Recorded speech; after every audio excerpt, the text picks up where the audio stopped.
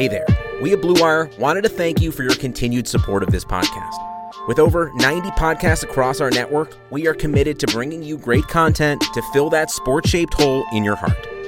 To find more Blue Wire pods, search for us on iTunes or check out BlueWirePods.com. And remember, one day sports will return and it will be glorious. Thanks for listening. On to the show. Mahomes has the time, delivers perfectly downfield, touchdown, Patrick Mahomes with a rope. This one, Adams, touchdown. This time going deep for Beckham Jr. Did he catch it? He did! Hello everyone, welcome back to RotoViz Overtime on RotoViz Radio. My name is Colin Kelly. You can follow me on Twitter at Overtime Ireland. Joined again by Sean Siegel. Today's show also brought to you by betonline.ag and Blue Chew. Looking forward to, on the show earlier this week, we did look a little bit at all the rookies, not all the rookies, but a majority of the rookies and how things have shaken out for them. On today's show, we're going to kind of look at it from the opposite end. We're going to look at the veterans, some of the veterans who won based on how the draft went for them, some of the veterans who maybe lost, and we need to start to look to see if we can move them off those dynasty rosters or maybe adjust our ADP in terms of where we're drafting them moving forward. Sean, again, the draft a little bit more in the rear view window at this point, but I really enjoyed it. But I'm looking forward to today because now is the point where we start to really look into where the dust settles and where we feel on all these players moving forward, both rookies and veterans.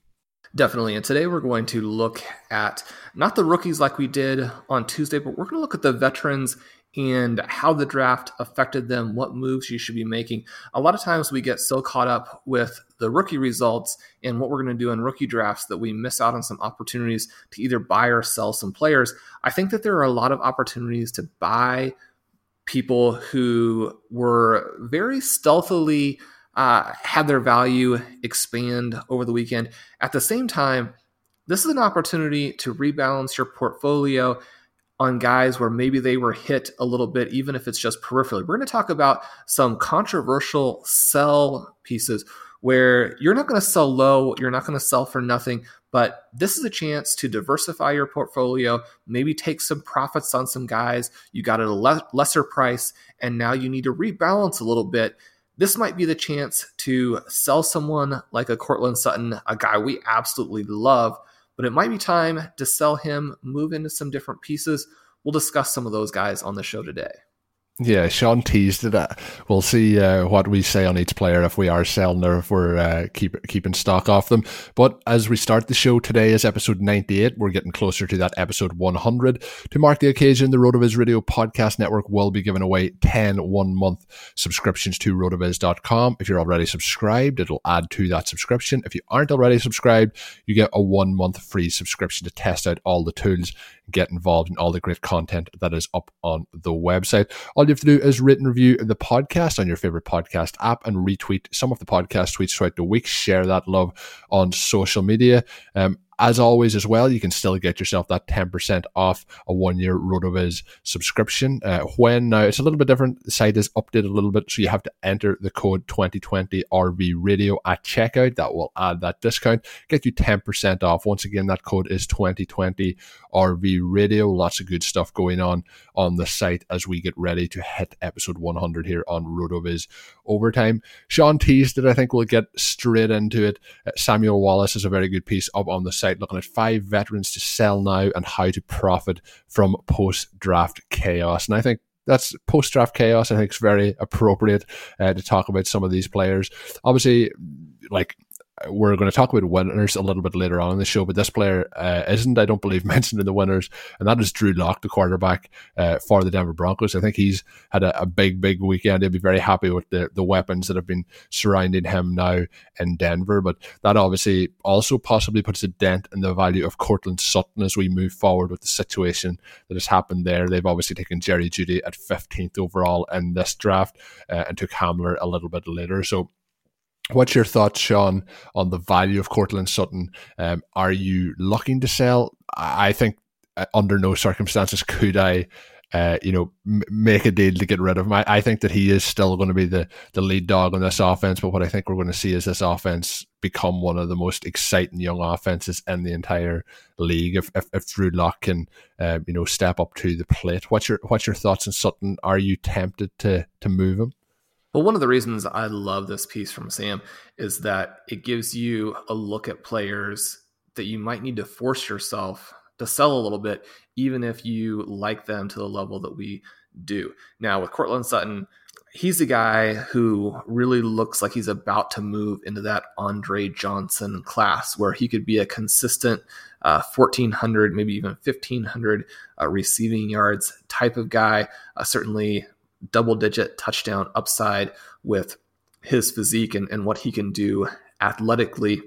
The most interesting players, I think, from a dynasty perspective are the ones you want to both buy and sell, right? So you're going to go out there in your leagues and you're going to find all of the leagues in which you own Courtland Sutton and you're going to look to see if you can sell him. You're going to go in all of those leagues where you don't own him and you're going to look to buy. And you're going to see if the differences in price across those leagues allow you to make those transactions in a way that you get a little bit better. Now, it's not a thing where you're going to get fantastically better because you're going to be making fair trade offers. You're going to be working through trades that will benefit you and your partner. And so each league is going to be a little bit different. But I do think this is a time to potentially sell, even though I agree with you. I think that Sutton is not hurt nearly to the level that Judy is hurt, perhaps nearly to the level that Hamler is hurt. However, he is a guy now that is going to have a ton of competition. Sam actually mentions in his piece, you can go to the RotoViz Game Splits app and see that Sutton was a little bit better last year when Emmanuel Sanders was there. And so there are some potential opportunities for players to be more efficient, to be more effective when they're not going to have that same type of coverage. I think the Hamler especially could be a guy who really takes the top off the defense and makes it almost impossible for the same types of doubles or the same types of defensive attention to Sutton and Judy underneath. So there's the possibility for this offense to become hyper efficient. I think that you should go out there and try and buy that from anyone who is panic selling. But at the same time, selling Sutton here is not the worst thing you're going to do. You're going to still get good value back. And there may be the perception from the opposing owner or your trade partner that you are panicking, that you're going to sell low, and that the price he's going to get now is better than a price he'll ever be able to get in the future. And that will allow you to actually do the deal, right? There are a lot of these situations where just having something that makes it, that creates a catalyst that makes it a little bit easier to talk about these guys is the key that really pushes you over the top. Maybe you can get 3 young pieces for Sutton. Maybe you can get a similar wide receiver and then one of those running back throw-ins you've been coveting but didn't have a good way to ask for. Now, after the draft this week, you can. Listening to you talk about it, I get the impression that you don't really feel like you could do that in any. I don't think so. I think I'm actually, the further away we get from the draft and the more I've evaluated, I think that it's actually very much positive. Like you kind of hinted at there with the Game Splits app. Sutton did better last year. I know he had some highlight plays towards the end, but he actually had more PPR points when he was playing with Emmanuel Sanders. So I think, again, having Jerry Jeudy there, having Hamler there, really putting pressure on the defense as to who they're going to cover and how they're going to do that is going to have, he mightn't have as many targets, but he's going to have better targets and more opportunities to put up points based on how the defense is going to have to cover him. I think it's also a good spot for Jerry Jeudy. I mentioned earlier about Drew Lock. If he can make that step forward, we could be talking after 6 or 7 weeks of the NFL season that Drew Lock really isn't up to the task, but he showed glimpses last year. We could be in for a really exciting offense. Again, when you mention, we mentioned it earlier in the week about Dave's article covering the projected targets. But if you look at their depth chart, we have Courtland Sutton, Jerry Jeudy, KJ Hamler, then we have Tim Patrick, Joanne Winfrey, and Deshaun Hamilton. So there's really nothing there outside of the 2 rookies and Sutton. And I think Sutton's really and truly going to lead the way on this offense. So still very, very excited. Again, if the offer is there that makes sense, Sean, you make that deal, but it's going to take one hell of a deal for me to move Sutton at this particular moment in time. Michael Gallup's another player mentioned it. We kind of hinted at that on the show earlier in the week, so we might go on to the next player. But Gallup is somebody who had a huge amount of opportunity. Samuel writes about Cobb and Witten freeing up 166 targets from last season. So we were looking at a big jump here. But even if we split some of those targets between the tight end, and then we get Gallup and Lamb in there as well, we're going to have an exciting offense. But is Gallup somebody that you're selling?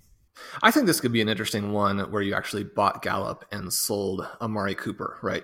Because Gallup is going to be the guy that people think will be hit. Certainly, it doesn't help him because being the number 2 behind Cooper allowed him to not necessarily face that defensive attention, but still have a large overall target share. Certainly their offense, fantastic last season for fantasy points. He was really coming on down the stretch. So the perception here is going to be that he is really hurt. I think if that's the perception, then it's going to hurt the price you can get from him. I would really like to sell Cooper because he's someone we've seen get off to a great start. At one point in his career, he was my number 1 ranked dynasty player overall. So it's definitely not that I've been a seller on him throughout his career. We saw what happened then in Oakland with the Raiders with Carr. I think a little bit of that gives you an explanation for why Henry Ruggs, despite being that first pick there, is not going as early in rookie drafts as you might guess. But looking at the situation with the Cowboys, I mentioned that I like Lamb to be the guy in this offense as early as the second half of 2021. If that happens, then Cooper would be the person to sell because he's the big name. He will get you a lot. He could be the person who's hurt a little bit more. So I would be looking for who is the other player who can be hurt here, but maybe will still get you a lot back. If we're selling on Gallup, we might have to sell low. Yeah, and then when we look at the last 3 in it, they're 3 running backs. Damian Williams, no surprise to be added to the list. Then Marlon Mack, who we talked about on the show earlier this week, and then Aaron Jones, who we hinted at a little bit earlier this week on that show as well. So out of them all, I think each of them does take a definitive knock on value. I think Jones holds his value better than the other 2. I think Williams' value has taken a pretty steep nosedive, and my concern always with Williams was, did the Chiefs truly believe in him? Did they want him to be that running back? So he's somebody hands up, I don't own on any rosters for that concern over the last kind of 12 to 18 months previously. I mentioned it on the other show that I do have Marlon Mack. There is concerns there. If the right offer comes, I would be moving him, but I still think that there will be games this year where he does prove to be valuable in weekly lineups. But out of those, would you have them similar? Williams is a major concern. Marlon Mack kind of. I know that you're much higher on his replacement, and then the situation with Aaron Jones is kind of wait and see. What's your thoughts on those 3? Well, the 2 I think are really interesting here. We did talk about the Max situation on Tuesday, but the other 2 perhaps offer a short-term opportunity to profit. And I think when you're looking at the costs in dynasty leagues at the running back position, especially, it might be that short-term that really makes the difference for you, since we know that once you project running backs out just a little bit, then the value all falls to 0 anyway. I had an interesting email come through a few minutes ago about the RotoViz Dynasty League 2.0 that we're drafting here. One of the owners mentioning that he had sort of gone out on a limb and drafted some 24-year-old running backs in Elliott, Gurley, Fournette, and that hadn't really worked out. He was willing to sell. I mean, you think about those names and those ages, and certainly Elliott still has retained a lot of his value, but what happens with them, even the best guys, even the young guys, and it underlines how much we're playing year to year at the running back position. When you look at that, I think Williams, you could make the argument for as sort of a crafty buy. We're again looking at this situation where we don't know how much rookies are going to make an impact in 2020 because of the uniqueness of the circumstances. But based on the prices, if you can get Williams as a throw-in, which I think you'll be able to now, then he's the guy who could help you win this season, which from a running back perspective, may be more what you're trying to do anyway. Colm, I'll ask you about Aaron Jones. We did touch on this on Tuesday a little bit, but when I was talking with Sam about this article, Jones was one of the guys we talked about. I was thinking would be a little bit of a provocative sell here. My thought being that people will be very skeptical of A.J. Dillon now, feel like it really hurt him to come in here behind Aaron Jones. While certainly I think people do believe that there is a group out there who's certainly strongly in that category, I'm also seeing a lot of concern from Aaron Jones owners and maybe a little bit more of a groundswell in favor of Dillon as being the guy here to own. And I think that's surprising. It's also a little bit fun. Jones and Dillon are both guys that I love. So either way that this works out, it's going to benefit some of my rosters, and it's going to be fun from a viewer's perspective. But if you only have one or the other, certainly Jones is the guy I think you should still be able to sell. Right? If people are not willing to buy Aaron Jones for 2020, even in a dynasty league, but again, we're focused on this year from a running back perspective, that would seem crazy to me. Is there a certain level of compensation you'll be looking for Jones? I think that Jones is a good target. Like you mentioned there, this season. The other thing is that he's heading into free agency, but I think that he's going to get re-signed by the Packers. I think it's going to be a situation after this year where it's a 1-2 split between Dillon and Jones. So I still would be in the market to buy, but I do think his value has taken a hit. But I think that more so Dillon's value has probably taken a hit, and perception there, going behind Jones. I think people have the view of Jones as being the clear number one running back. Like when I look at the communication in the media over the last couple of days since the draft, it was a terrible draft for the Packers, but people are talking about the Packers, being in the NFC Championship, being 13-3, so close to the Super Bowl. But during last season, the whole entire way through it, all as we heard was that the Packers were the luckiest 13-3 team, they were the worst 13-3 team, and so on. So the narrative there has changed, and I think likewise, with Jones and with this offense, it wasn't as explosive as people would be looking back now. Jones was probably the brightest and most explosive part of it, and I think that heading into this season, we're going to see them lean more so on the run. So I think there'll be enough work there for two running backs to sustain value. So I think Jones is somebody who, if you're in a team that's ready to compete, I would definitely be looking to target him. I think before the draft, you would have to be giving up first round draft capital. I think after the draft, at this point, if you're in a rookie draft, I think maybe an early second round pick with something else applied could probably get it done. I don't know, maybe if I'm going in too low there, Sean, do you think that kind of back end of the first or early second would get a move for somebody trying to target Jones? It's difficult. I do think that should be something that would get him. It's tricky because when we look at these dynasty formats, I do think that there's a very strong argument to drafting someone like a Rager, even drafting someone like a Chenault, an Ayuk, a large number of receivers you can mention in that range. At the same time, if you're talking about having Aaron Jones on your roster or having DeAndre Swift on your roster, that at this point seems pretty clear cut, right? I mean, you would want Aaron Jones. He's a very athletic running back. He's an explosive running back. He's a running back who's demonstrated what he can do at the NFL level. He's a starter on a team that can move the ball. And so that, again, I think gets back to that question about how are these rookies being valued? Does the first round make sense when you look at where those running backs are going? Because certainly if you put Aaron Jones in there, even if it's something where he's now in a little bit of a committee, and even if it's something where he does move on to a different team, which certainly the Dillon pick seems like a little bit of insurance in case Jones is so good that they can't come to a new contract. Even if he moves somewhere else, then that value is likely to be there. Now, we do know that once you move into that second contract, these running backs can lose value in a real hurry. But like we discussed again, with that 2017 class, the running backs can lose the value basically right off the bat, right? It doesn't have to be when they're 24, when they're 25, 26. They can lose it at 22, 23. Certainly you look at a Sony Michel drafted as a first rounder into what looked like a good situation.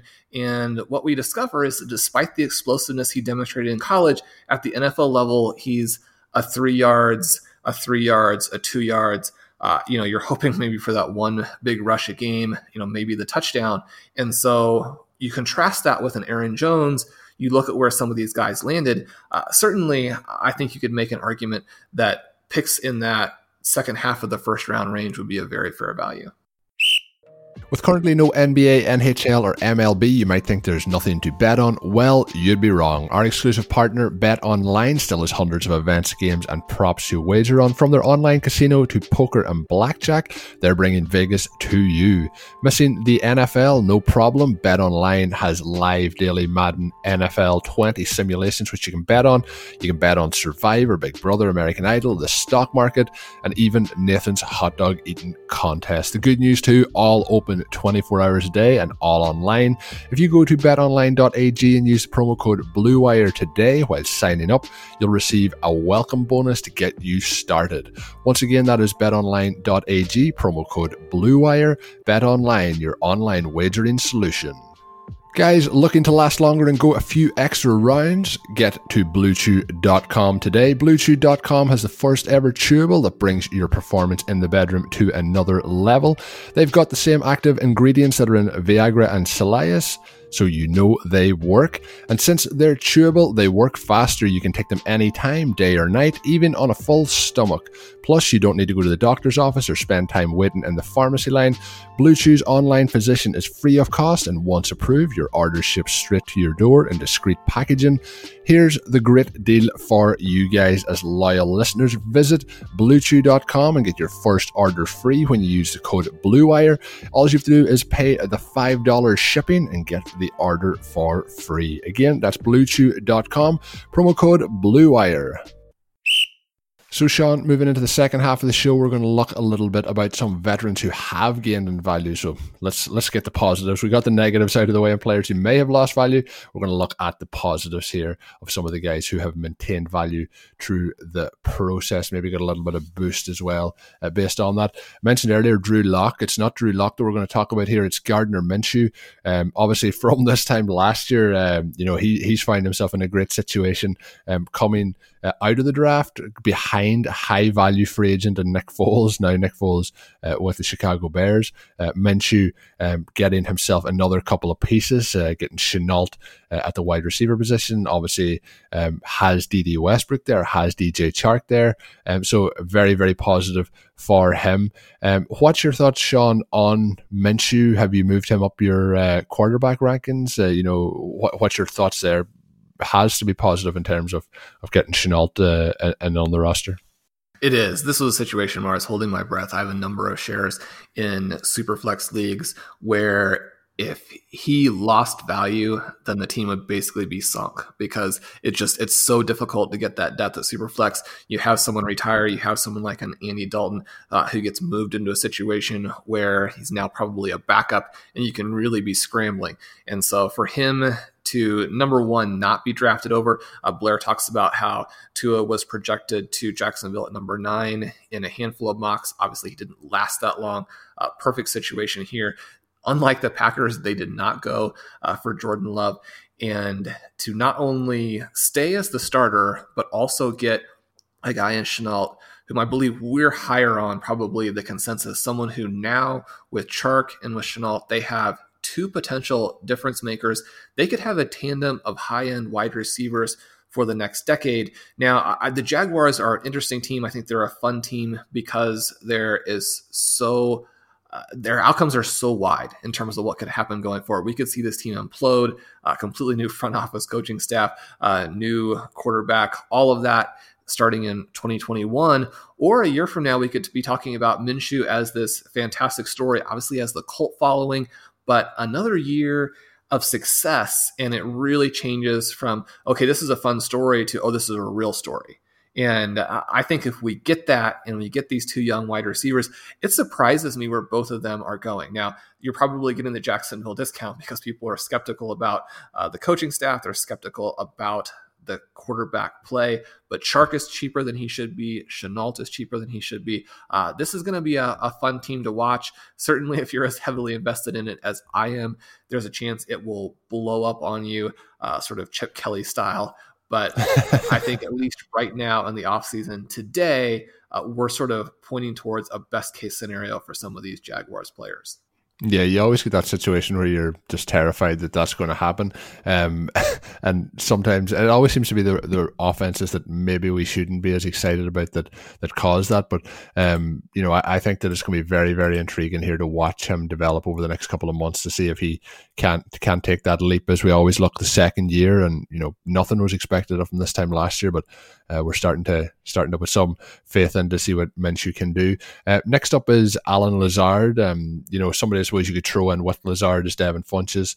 Both of those guys, even if you look at the depth in the Packers, you have MVS who heading into last year I was quite excited about, but it just didn't work out for him at all last year. And the other wide receiver that's there currently, Equinemius St. Brown. So there is chance for some guys to step forward on this roster. But Lazard, obviously, towards the end of last season, had all Aaron Rodgers' faith there.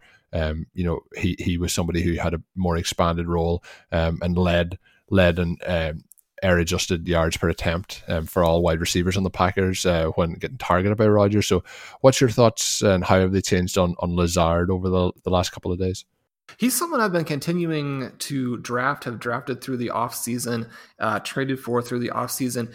Certainly the Packers were expected to address the wide receiver position. I think that has been knocking him down, keeping him pretty inexpensive.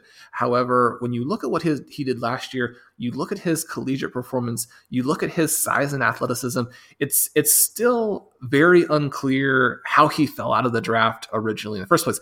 I think because he was an undrafted player, that there's the continued expectation that midnight is going to strike, everything is going to turn back into a pumpkin, Lazard is going to be gone. But at this point, we really have to consider the opposite scenario as well, right?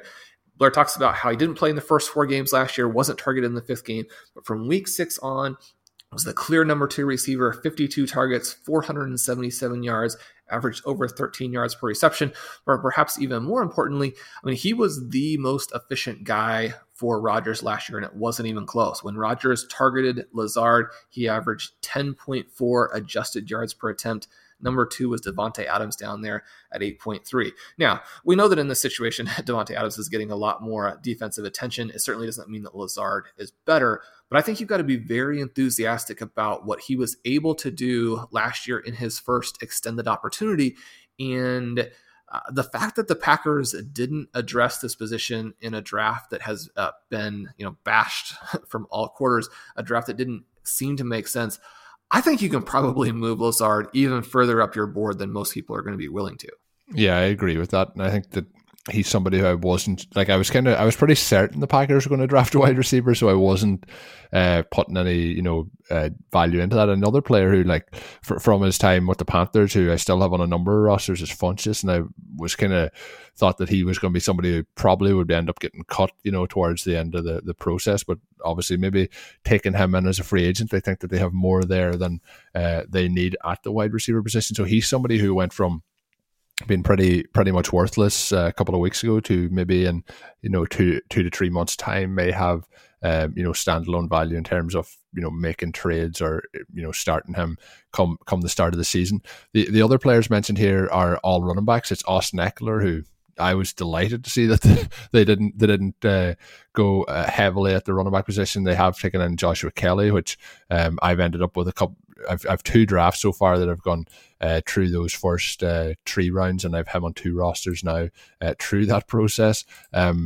James Conner, who obviously has really gone into his contract year a bit like Aaron Jones, the concern was there that they might look to replace him. Obviously, that didn't happen. They have taken in some depth with McFarland at running back, but I think couldn't have went much better for James Conner. And Matt Breida, who you mentioned, got traded for a 4th round pick to the Miami Dolphins, which I think is a great opportunity for him to, his value was really stuck in the mud if he stayed with the 49ers. So moving to the Dolphins gives him an opportunity for that boost. I've acquired Matt Breida in a trade actually during the current rookie draft, was able to pick him up. And that another trade I done that ended up looking very, very good. I was just looking as we were talking. I mentioned it, I think, on last week's show. I traded for James Conner and Chris Hendren and give up Darrell Henderson. So that's looking very good after the draft has ended here. But looking at those 3 running backs, Sean, I know that we're all glad for Austin Eckler, but what's your thoughts on the 3 of them moving forward here? This was a great situation for Eckler. I do like Kelly, as you mentioned. He's someone I've been adding. He has the great numbers in the backfield dominator rating.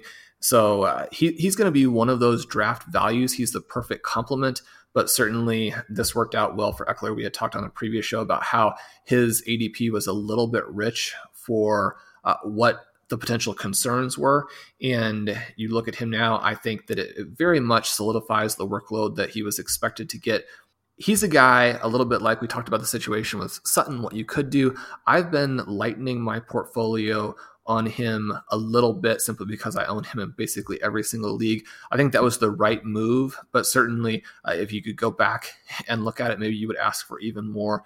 He's going to have an absolutely fantastic season. Although again, there's that little bit of concern about what losing Phillip Rivers will do. We saw that last year with the Indianapolis Colts running backs, how sometimes if you move down to a quarterback who has a little bit different profile, maybe not quite as good, doesn't have that willingness to sort of relentlessly drop the ball off, that you could lose wide receiver targets or running back targets specifically in a hurry. So still some potential issues there, but Eckler having a great draft. I wanted to mention on this Pittsburgh backfield, I was reading last week, I was trying to decide if I should use my last roster spot in a league on Benny Snell. And I have to apologize, I'm not remembering the publication, but it was a Pittsburgh paper, certainly Pittsburgh fans chiming in, the poll asking whether they felt like Connor or Snell would lead the Steelers in running back yards this coming season. Snell with a couple of good games down the stretch, certainly someone the front office believed in when they used the 4th round pick on him last year, someone they've been talking up a little bit in the offseason, but I think isn't necessarily amplified in fantasy circles because there's this perception that Snell simply is not the level of athlete who can succeed.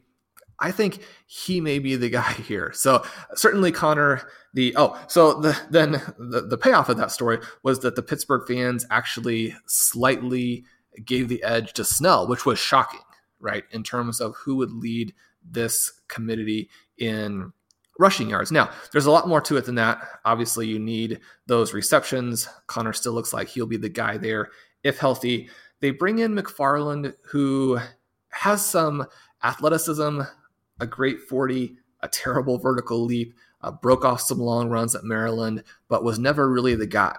Right. So when you contrast what Snell did as someone who was a big part of lifting Kentucky football to where it is now, and how he was able to be the workhorse for so long, was more explosive in college maybe than his tested athleticism suggests, I think the real opportunity in there is to get Snell. And really all you have to decide is whether or not he's worth more than a roster spot, because otherwise he's basically free.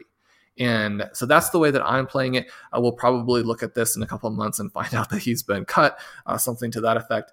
But from a zero running back perspective, he's going to be the least expensive way to play that. We see some other guys like a Zach Moss, like a David Montgomery, players who have very similar size speed profiles and yet are looked at very differently than Snell is, when Snell was the guy in college who had that production. Now, I think Moss falls into that area too.